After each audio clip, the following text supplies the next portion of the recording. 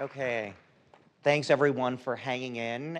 I know it's been a long day, but last and certainly not least, we have Dr. Christy Marks from Weill Cornell College of Medicine in New York. Christy is the Associate Director of the Fellowship Program in Infectious Disease at Cornell. She's an expert in HIV and hepatitis C, and you're in for a real treat to end the day today because I know personally I can barely pronounce all of the hepatitis C agents, much less remember all the drug-drug interactions and how to use them. And Christy really lays it all plain in a beautiful way. So you're in for a treat here. Thanks, Christy. Thank you all for sticking with me. I like to say that these Hep C medications are payback for the HIV providers who've been rattling off names of drugs and generics and brands and confusing everybody else. So now there's something new to learn. And I just wanted to start out, these are my disclosures, asking people how many of you are treating hepatitis C right now, treating your patients? Okay, good. And so I hope I can convince the rest of you that this is something that you can certainly take on. Now, there is no better time than right now. It's never been easier. It's never been more effective. So we're going to talk about the regimens. We're going to focus on initial treatment because I don't really have time to talk about retreatment, but there are some great new options for retreatment as well. So if in the question and answer period, if anyone has a question on that, we can talk about that. I'm going to talk about when to do resistance testing and then talk about treatment as prevention of Hep C for HIV-infected MSM, some new data. So which of the following would not be recommended for initial treatment of an HIV-infected patient with hepatitis C genotype 1A and no cirrhosis? We're going to jump right into a question. So which one wouldn't you use? I'm going to kind of shorten the names of these as I go through. Sofosbuvir for 8 weeks, Sofvel for 12 weeks, Soflidipisphere for 12 weeks. I'm going to call Glecaprevir Pibrantisvir, GP for short, and Elbasvir Grisepirvir for 12 weeks. Or both 1 and 4 would not be appropriate because you don't want to use 8-week regimens in the setting of HIV. I threw all the names out there, so for those of you who aren't as familiar with them, we'll get them all out there.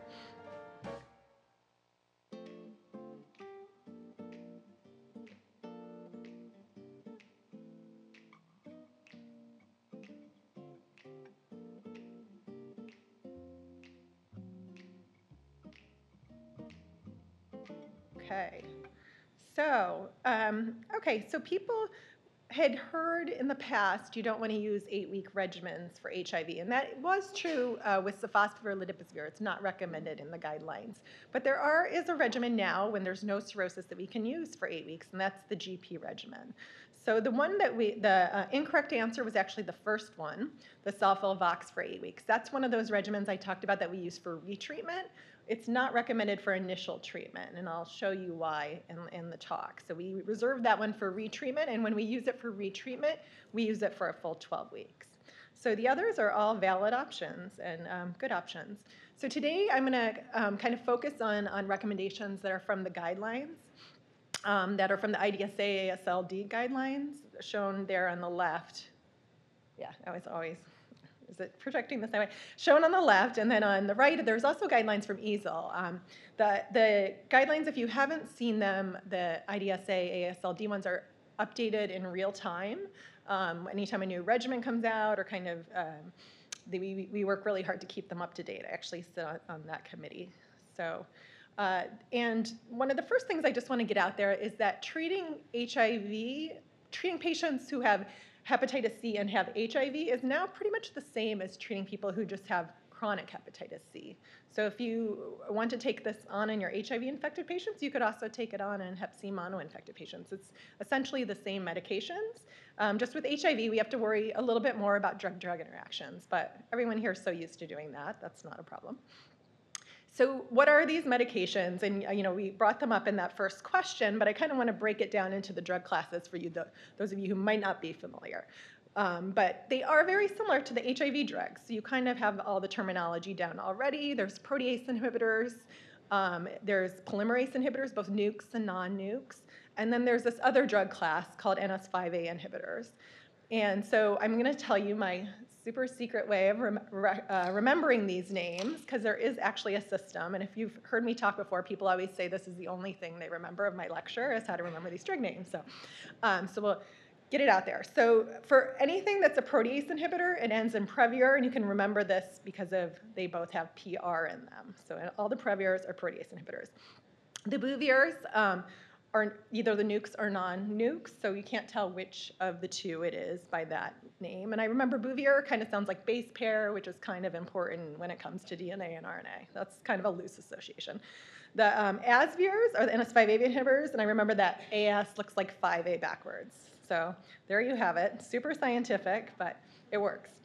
So then we put them together in combinations, just like for HIV, and this is the approved combinations that are available shown here.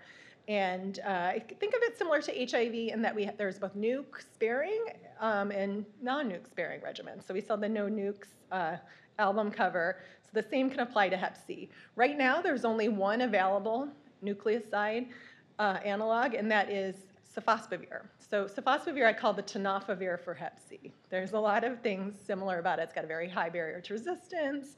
It's also renally cleared. So it's not recommended to use sofosbuvir when there's an eGFR below 30. So for that reason, the most common situation I'll need to use a nuke-sparing regimen for Hep C is because of renal insufficiency. But there's other reasons too. There could be some drug-drug interactions, maybe have to do with duration. And of course with Hep C medications, it just always comes down to what will insurance actually pay for. Sometimes determines which regimen you'll use. So kind of similar, another parallel to HIV there. So there's sort of a minimum number of things you need to know pre-treatment. Hep C genotype has been an important one, although I will say it's getting less important because I'll tell you about the two pan-genotypic regimens that are available now. So if you use one of those, theoretically, you might not need to know the genotype. Sometimes we'll have to check resistance mutations and check for resistance mutations, and I'll tell you about that too. It's very important, and I can't emphasize this enough, to stage fibrosis. And what I mean by that is the real question is, do they have advanced fibrosis or not? It's kind of a yes or no question, because if they do, you need to do liver disease management. You need to make sure it's not decompensated by checking for ascites encephalopathy. You want to avoid Hep C protease inhibitors in that situation because they could be hepatotoxic. You also need to do liver cancer screening and look for varices. So those are some things that you certainly don't want to miss. And it's pretty easy these days to check for cirrhosis or not. You can do laboratory tests, or you can do transient elastography, which is FibroScan. And many radiology centers, even if you don't have that in your office, you can send people to them. Sometimes they can get a sonogram and a FibroScan at the same time. And you can get the information without necessarily doing the test yourself, although many offices have invested in these machines to be able to do it right on site. And then imaging, of course, helps, and I get a baseline sonogram on everybody I'm treating, because if you see cirrhosis there, you know they have cirrhosis, although it's not sensitive enough to be the only method you use. And then you want to know about prior Hep C treatment, because that may affect what you give them. You need to know about the medications to check for drug interactions, comorbidities. We mentioned why renal function is important already. Very importantly, substance use should not be a reason not to treat people, neither alcohol or injection drug use. We have good data now saying that both groups can adhere to treatment and have cure rates that are not impacted when in studies of giving patients in that situation medications. So it works very well, and you can argue particularly for people who have alcoholic liver disease that they probably need the treatment more than anyone. They have 2 liver diseases, and so if you can impact one of them, you certainly should. And then childbearing potential is important. Ribavirin is a teratogen. Luckily, we don't use ribavirin in any of the first-line treatments anymore, so kind of that's no longer a problem. And there's this helpline available. If you're struggling, you can always email me. I showed this in a national meeting once, and then someone called and they told them it was for New Yorkers only, or New York and New Jersey only. So I now tell people just feign a Brooklyn accent when you call, and you should be fine. Just say forget about it a lot, and So these are the drugs that are approved for initial treatment, and What I want to emphasize is there's now some that are pan-genotypic. If you kind of go over all the way to the right, those are the 2 available pan-genotypic options. And then we have some, we're pretty much only using the ones towards the right side of the screen at this point. But we have some that are also effective against genotypes 1, 4, 5, and 6, but not 2 and 3. So just to kind of show you in text form, these are, this is what's approved for genotype 1b. Genotype 1b is, of the genotype 1s, the easier to treat. There's 4 available regimens. All of them work amazingly, and you can see there's some 8-week and some 12-week options. So why are things crossed out on this slide? The reason things are crossed out is because these are changes that have been made to the guidelines in the past year. I just kind of want to show you what's changed, how Hep C treatment is evolving. So we've kind of eliminated certain options of sort of the recommended, and maybe they're now an alternative because they may be more difficult to prescribe or tolerate or require ribavirin, things like that. There's different reasons that they were sort of taken off the recommended. But there's 4 remaining, and you can see that none of them have ribavirin. The one that's in bold is the regimen that was approved in the last year. So I'll talk a little bit more about that because you may not be as familiar with that as the others. So for genotype 1A, same as genotype 1B, there's just one little difference, which I put in red. If you are using elbasvir-grazeprevir, which you may use particularly in the setting of renal insufficiency, this is another drug that can be used in renal insufficiency, you have to check for NS5A resistance. And that is because, as I'll show you here, these NS5A resistance mutations are pretty common even in people who've never had any treatment. 10 to 15% of patients, their Hep C virus will have these mutations at baseline. And the significance of them does depend on the regimen. So we know that when you use grazeprevir, elbasvir for genotype 1A, the cure rates are much lower if some of these mutations are present. So that's a setting where you would actually want to check for the resistance if you're planning to use that, and use something else if they were detected. Or you could, your other option is to extend the treatment and add in some ribavirin. But I think in general, most people would just use another regimen. So to talk a little bit about glecaprevir-pibrentasvir, which is the newest, like I said, regimen. This has been studied in many populations, treatment naive, treatment experienced, renal, and HIV-infected patients. It's a co-formulated regimen, but it's 3 pills a day. So the other ones, in general, are 1 pill a day co-formulated. This one is 3 pills a day and should be taken with food. It is pan-genotypic, so good for any of those genotypes we talked about. It has some activity against resistance mutations that can be problems with some of the other regimens. So this is not a regimen that you have to check baseline resistance for. There is negligible renal excretion, so it can be used in patients who are on dialysis, and I'll show you that data, or have renal insufficiency. It does have a protease inhibitor, so as I mentioned, any of these regimens with a protease inhibitor, you don't want to use in patients with decompensated liver disease. Those are probably patients we'd in general be referring on to a hepatologist or a transplant center anyway, but if you're in the situation where you are treating them, you should avoid protease inhibitors. It does have interactions with acid-suppressing medicines, meaning that they can lower the absorption of this drug, but in this clinical trials, it actually didn't seem to really have an impact on how the regimen responded. So there isn't, in general, you would kind of want to use the lowest dose that you could while treating patients with GP, but you can use acid-suppressing drugs if you need to. So here's the data for how it worked. It was studied for both 8 and 12 weeks in patients without cirrhosis. And you can see in blue is the 8 weeks, and it's equivalent to the 12 weeks kind of across the board for all the different genotypes. So that's why it got this recommended to be used for 8 weeks for patients without cirrhosis, 12 weeks for patients with cirrhosis. And here's the data for cirrhosis. Again, looks very good. Here's the data from HIV. In the HIV study, they actually studied it the way it ended up being approved, to give 8 weeks for no cirrhosis, 12 weeks for cirrhosis. And you can see everybody but one patient was cured, and that was a genotype 3 patient. We'll talk at the end about genotype 3 and cirrhosis. That's one setting where, I think it's still, things haven't been 100% optimized yet. Still have some people who don't respond to treatment in that setting. Here's the renal impairment data. So you can say, again, very high cure rates, an option for renal disease. The other option I mentioned before was elbasvir-grazeprevir. That's the other regimen that you can use for patients who have low creatinine clearance or end-stage renal disease. So 2 good options there. The other pan-genotypic regimen, since I mentioned there are 2, is sofosbuvir-velpatasvir, and that's also been studied in HIV, Hep C co-infected patients. It's been around a little longer. It's known as Epclusa. I'm just going to say the brand names briefly because I think some people may know them. So the GP is Mevira, and the sofosbuvir-velpatasvir is Epclusa. So those, and it was studied in HIV co-infection and excellent cure rates. Again, pan-genotypic. Can't be used, remember, because it has sofosbuvir, can't use it with very low creatinine clearances.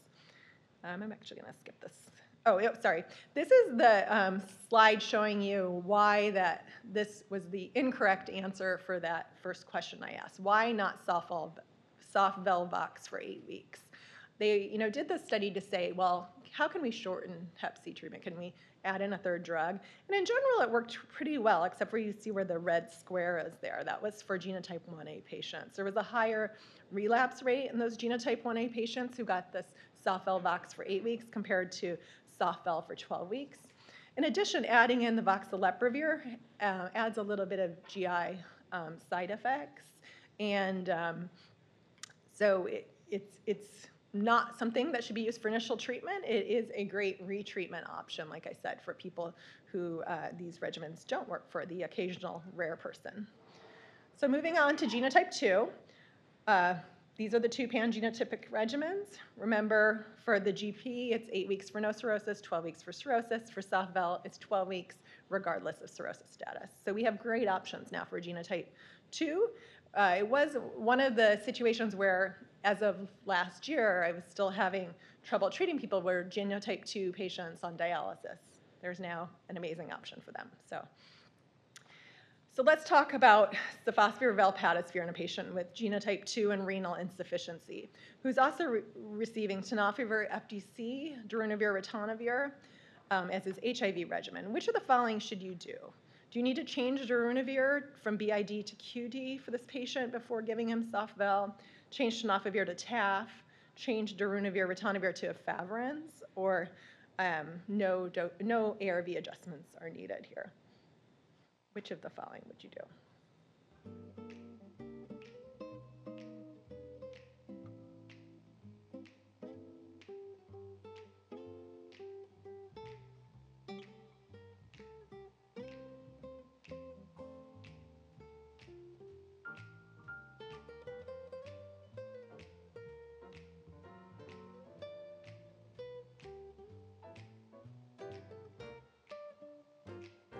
So I think this was talked about a little bit in the other session as well. But in the setting of a boosted PI, tenofovir levels can raise, and then when you add in velpatasvir, they can raise even further. So this is the correct answer. To change tenofovir to TAF would be a way to deal with that.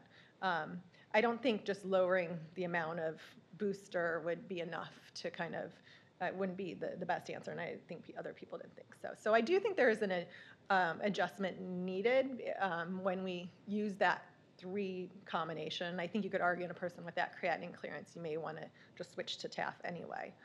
So the guidelines talk about this, and so importantly, efavirenz and velpatasvir should not be used together. That's another reason that was a wrong answer, because the levels of velpatasvir become very low, and it would predispose to the Hep C regimen not working. But TAF is a great alternative. It actually solved a lot of the drug interaction problems that I used to see while treating Hep C, just by being able to switch tenofovir to TAF. So, and this was just showing you how when you have, this is tenofovir levels in the presence of ledipasvir, sofosbuvir in this case. So ledipasvir and velpatasvir have very similar effects on tenofovir. And a boosted PI, you can kind of end up outside of that therapeutic window where you want to be for tenofovir, which may not, in studies, I mean, people argue, well, Hep C treatment's only 12 weeks. And in a lot of the studies, you get away with it. But in someone who has abnormal creatinine, I don't think there's any reason to really take that risk. If we have something safer, we can put them on. So this is just a summary of what the guidelines say. I'm not going to go through that in detail, but just for you to know it's there if you need help with that. And this is also showing in the guidelines there are drug interaction tables for HIV medications that are kept very up to date. Bictegravir is being added as we speak, and they're just showing you in red things that you probably shouldn't use together. Yellow may need increased monitoring, so that's why the darunavir with valpatisvir in this case has the yellow, because you're going to need to monitor tenofovir levels if you use that together, and then in green is really no interactions. Another incredibly useful website is this Liverpool drug interaction website, and you can just select what I often do is we'll select all the Hep C regimens I'm thinking about, and then put in the patient's medications in the table on the column to the right, and then it spits out the potential interactions, and I can choose which Hep C regimen didn't have any interactions. And these are the main drug classes that you really need to watch out for. The acid-reducing drugs are very common to have interactions with Hep C meds, of course, ARBs. Anti-epileptics are others.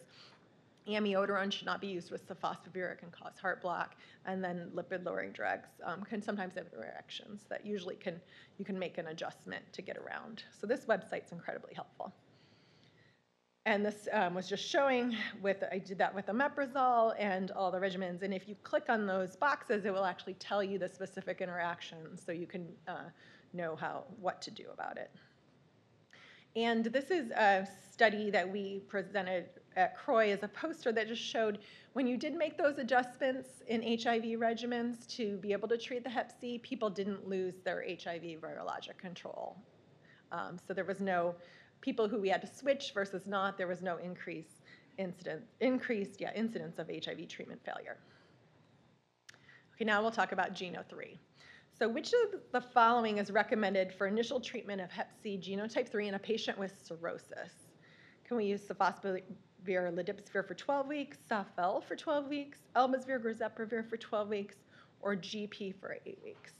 Which is recommended?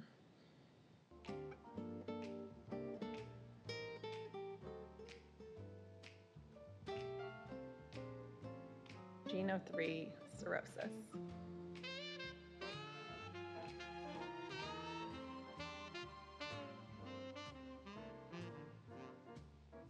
Okay, let's see. Okay, so we have some variability here. So first of all, GENO3, we need to use a pan-genotypic regimen, okay? So sofosbuvir and elbasvir grazeprevir are incorrect because they don't cover genotype 3. So sofosbuvir or GP were the two possible choices, and I think most of you correctly picked up on that. For cirrhosis, you need to use the GP for 12 weeks. So for cirrhosis, you can't get away with those 8-week regimens, has to be 12 weeks. So the correct answer was sofosbuvir valpatisvir for 12 weeks. So these are the possible regimens for genotype 3, and really the one really hard to treat group that remains is genotype 3 with cirrhosis. They are trickier to treat, and for that reason, in the guidelines, they do recommend checking for resistance mutations, because those are the people who are most people who have resistance and have cirrhosis and have genotype 3 are the most likely to have the treatment not work. And I'll show you that a little bit. So in that case, you'd probably want to add in ribavirin or consider using Sofosbuvir, although it's not approved for that indication. So so here's the data with GP in treatment-naive patients without cirrhosis. So I want to spend a little time on GP and genotype 3. So it was compared to sofosbuvir decladisvir, which was the best treatment available for genotype 3 at that time, and it works very well for patients who don't have cirrhosis. And it was comparable in performance, non-inferior, for patients who did not have cirrhosis. It was looked at for the 8-week arm. What I want to show you is, sorry, let me go back. So you can see in the blue and the green is the GP for either 12 weeks or 8 weeks. So 8 weeks is what's approved, but it did kind of come out that there were more of the treatment failures for genotype 3 for 8 weeks. A30K, this mutation that hadn't previously really been a big player. Remember I said Y93H is the one we kind of look for with her genotype 3. There were more of the failures seemed to be enriched for that mutation. let me show you that a different way because I made that more confusing than it had to be. In that red box, you can see the patients of 8 weeks, if they had the A30K, which was only 18 of the patients in this pretty large study, only 14 of them were cured. So that was a cure rate of 78% compared to kind of the 95% overall. So it's uncertain whether this A30K, whether this is kind of just a fluke, but the sense is this might be a problem. But I think we just need more data to understand how big of a problem it is and whether we should check for it at baseline and do something different. Well, what could you do different? You might extend the treatment. So the 12-week arm cure rate was 93%. That isn't what the FDA recommended, I think just because the numbers are so small and one patient either way would kind of change this, but I think it's something to look out for as we get more data with this regimen. For the cirrhotic group, there was only one patient who had this mutation and they were cured, so it really wasn't enough to say. So I think that's something to just kind of pay attention. In the genotype 3 with cirrhosis study, everybody got 12 weeks, and they studied it both with and without ribavirin, and everyone was cured. So in the end, the FDA didn't say ribavirin was necessary, and it was approved to use for 12 weeks. So I think more data to come on GP and kind of from real world cohorts, in the future. In terms of sofosbuvir-velpatasvir, that's the one where it's recommended to check for that Y93H if there's cirrhosis. And that is shown because of this data here, which kind of shows you if you have that Y93H mutation at baseline, the cure rate overall was 84%. And most of that, the people who weren't cured were cirrhotic. So I do definitely think in sofosbuvir-velpatasvir, you should, and you have a patient with genotype 3 and cirrhosis, you should check for that mutation. And if they can tolerate ribavirin, add it in. 84% is not a terrible cure rate, so it's not like I wouldn't treat them if I couldn't use ribavirin. But if you can use ribavirin and they can tolerate it, I would add it in. And I'm going to skip that one for the sake of time. So let's talk a little bit about treatment as prevention. So the graph on the left, the figure on the left, shows what happened in the Netherlands when they gave unrestricted access to Hep C treatment. So basically, there was a big campaign to try and treat everybody. There was, no prior authorizations needed. Everybody who needed to be treatment could be treated. And what they found was during that period of expanding access to Hep C treatment in HIV-infected MSM, the incidence of acute Hep C and HIV-infected MSM went down. So it seemed like a treatment as prevention effect. So that was presented at last year's CROI, and so that in this year's CROI, the Swiss HCV, I have trouble saying that one, study was presented, and this was their wording, not mine, the systematic treatment of HCV spreaders. I think that's a very weird way to say that. But what they found was they took on a very kind of, I think, exciting, concept of treating everybody who's in the Swiss HIV cohort study, which they estimate is 75% of the HIV-infected MSM in their country are in this cohort. So they have a very high enrollment into this cohort. And they tested everyone during this kind of phase A, which was a less than 1 year period.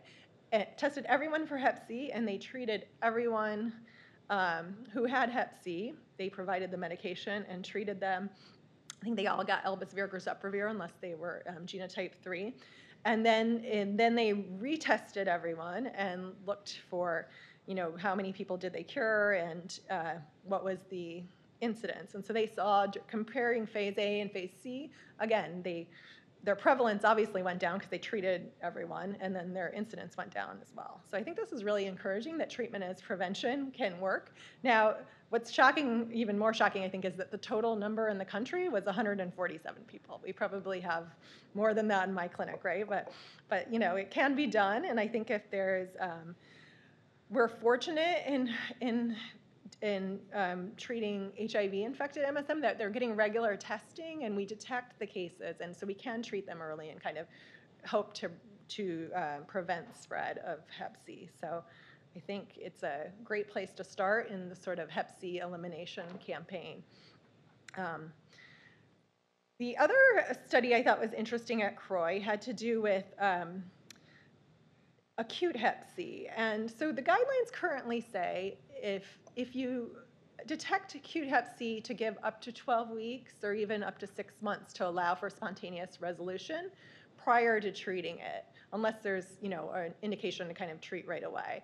And, the problem with that is kind of was talked about with HIV. During that time, someone's viremic. They obviously were engaging in high-risk behavior if they just contracted hep C. And, chances are that they may be putting other people at risk. And you may also lose them to follow-up if you say come back in 6 months or whatever. Like you have someone there and you can do something about it right then, why not? Well, the cost is the main reason why not. So what this Probe-C study looked at was is there another predictor of who will spontaneously resolve?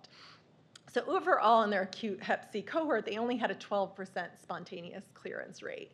So most people won't spontaneously clear. But what they did see is that if you did a viral load and then rechecked it at week 4, if they didn't have a 2-log drop, they weren't going to spontaneously resolve. So that was sort of a potential criteria that I think could be used to decide who to treat and who not. And it would at least shorten from 12 weeks to 6 months to 4 weeks if you wanted to use that. Or we could just decide, treat everyone right then.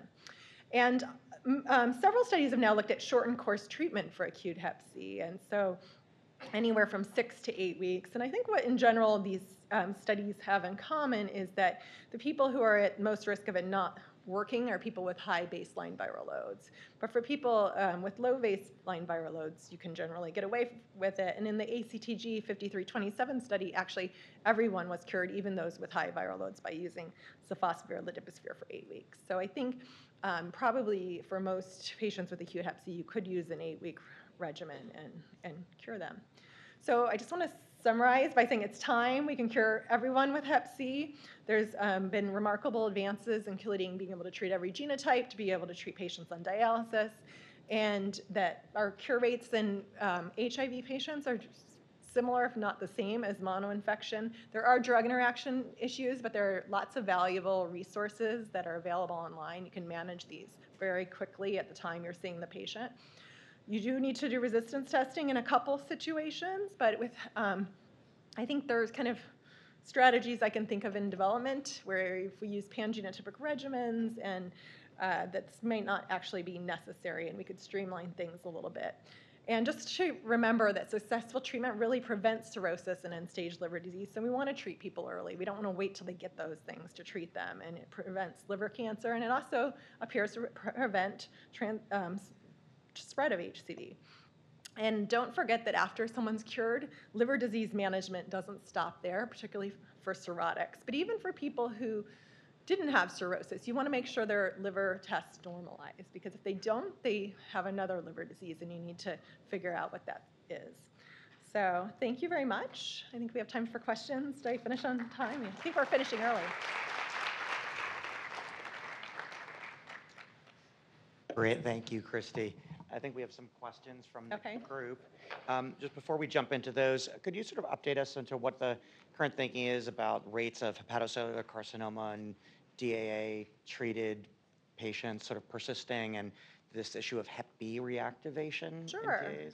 So the Hep B reactivation, there were some cases reported that in people who start Hep C treatment, Hep B actually reactivated. So as you know, we have patients who may have both infections. Some may be surface antigen positive, some may be only core antibody positive, but Hep B is like HIV. It's never cured. Either the immune system can control it, or you're on a medication which controls it. So most of our patients are on, or many of them are on tenofovir TAF or even FTC or 3TC. So we don't have to worry about reactivation as much as when you're treating Hep C monoinfected patients. But for patients who are surface antigen positive, they're at the highest risk of it reactivating. And so if you, in the first several weeks of treating Hep C, when you bring that viral load down, somehow the liver kind of realizes that, and Hep B kind of, there's different theories, cytokines and whatnot, but that Hep B can reactivate. So if you have a person who's surface antigen positive but isn't on Hep B treatment, maybe because their viral load's not detectable, that's someone you want to monitor closely for reactivation. If they're only core antibody positive, the chance of reactivating is much less than like when you give them rituximab or something. But if they developed liver test elevations, then you would certainly consider Hep B in the differential and test for that. And then HCC, yeah, so curing Hep C doesn't make HCC risk go away. It doesn't make it worse. I mean, there was some early data that suggested maybe somehow that was could actually, you know, cause HCC or let HCC emerge. I think that's been completely debunked. But patients who have cirrhosis or advanced fibrosis and Hep C, even when you take away the Hep C, they still have the liver disease and they need to be screened for cancer. You will find cancers after you cure people. It's very, sad because you're just like so happy you just cured their Hep C, but that's why it's important to cure people as early as you can, not wait until they get advanced disease. Great, thank you. Questions from the audience include, there are some patients with a child Pew score of 7 based on synthetic function, but not encephalopathy or ascites. Have you ever used protease inhibitors in these patients? I think it's important. I mean, the child Pew score is, a calculator that you should use, but you should also think about why is the albumin low, or if you have some other explanation that you don't think is liver disease, maybe then I would. But in general, I think you have an option that's not a protease inhibitor, so why not use one? If you had to, I think you do it carefully, but if you can avoid it, like in a retreatment scenario, there's no option that doesn't have a protease inhibitor. So someone with very low, mildly decompensated disease, I would probably refer, but I think they would ultimately end up getting treated and monitored closely.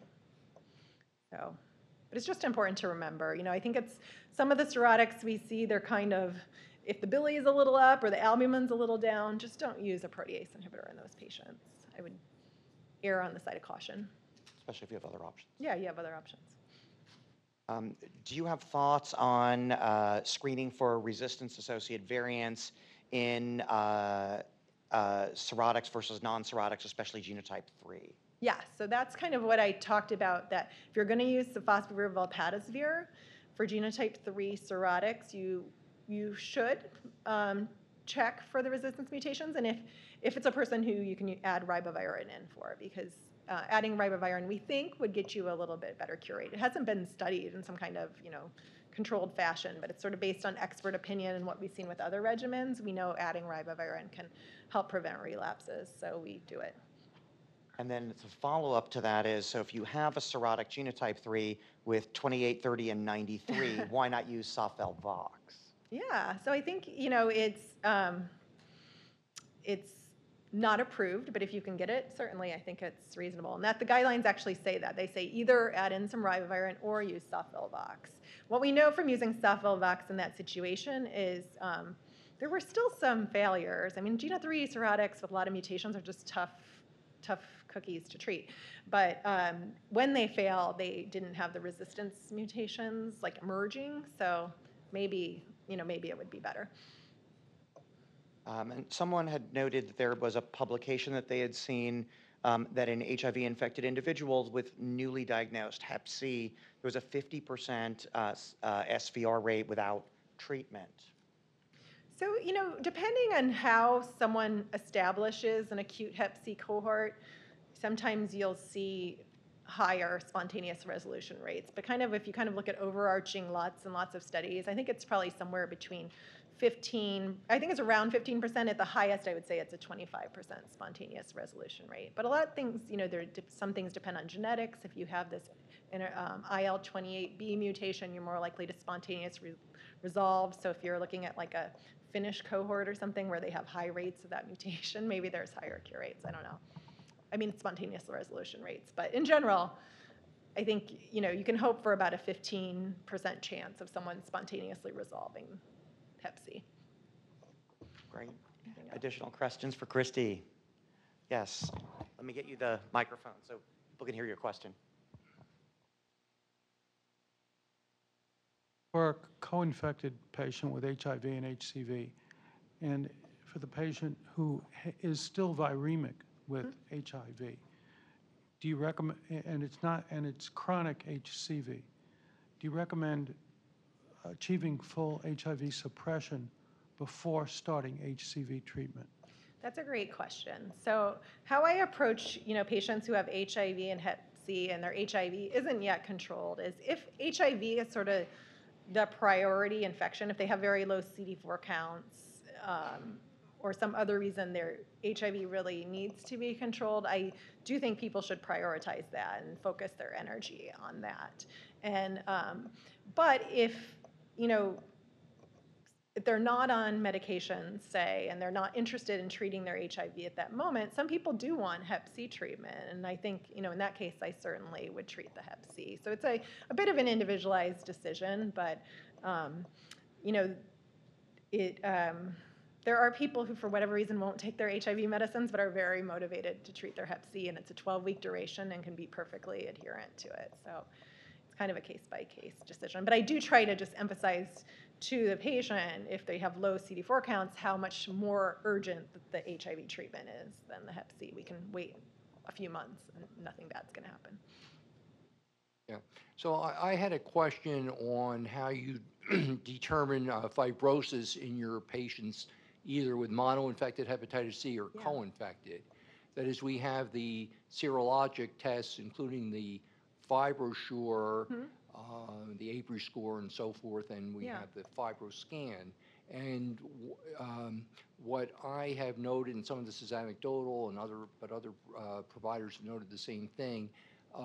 As far as the FibroSure supposedly being accurate in F0, F1, and F4, noting that often F4 may be overstated in comparison with other data, and even the FibroScan F4 may be overstated, and that in evaluating for hepatocellular carcinoma, perhaps we're in sending too many patients who might be F3s for ultrasounds every 6 months to screen because they're F3s, which may not be, which is better to, I guess, over test for that than miss hepatocellular carcinoma. But I was wondering if you, what your approach was. Right. So I usually rely on, sort of 3 objective assessments. So I will do just what I see on physical exam, right? Because if there's stigmata of cirrhosis, I take that into account. So do they have pulmonary erythema, spider angiomata? I look on the shoulders too, because that's a common place to get them. Now, people can have those things and not have cirrhosis, but if they're present, I'm a little more concerned. And then I kind of count the sonogram into that pool too. And then I use a non-invasive test or blood test, like either the APRI or the FibroSure, one or the other, whichever one kind of I feel like using. So if the platelets are low, you can kind of know the APRI is going to be off, right? You can almost kind of do some of this without these tests. But if I'm sending the FibroSure, you have to think about the reasons it might be falsely wrong, the main one might be hemolysis or things that affect bilirubin. So atazanavir use, for instance. So I'll kind of use, I kind of look at the whole picture. I do 2 different assessments, so either FibroScan or FibroSure, and the physical exam, and I see if kind of they're all lining up, and I go with the most conservative, because in this case, you don't want to miss liver cancer, and so if one of them is saying cirrhosis, unless I have some explanation for why it's sort of wrong, I do abide by it. I think over time we will learn, because people are certainly studying this, which people we can stop doing liver cancer screening on, and that will be very helpful, because we are probably, we're at the same time over-screening and under-screening, right? Some people aren't getting any screening who really should be getting it, and then we're screening people who are probably pretty low risk. But I think until we know what criteria we can use, there was one recommendation out there by the AGA, which is like the American Gastro Association or something, where they said if you did a repeat FibroScan that was below a certain threshold, you could not screen for liver cancer, but I think that's very controversial, and I don't recommend that. But I think something like that will come in the future. People will find some criteria to say this person's out of the window of risk. Thank you.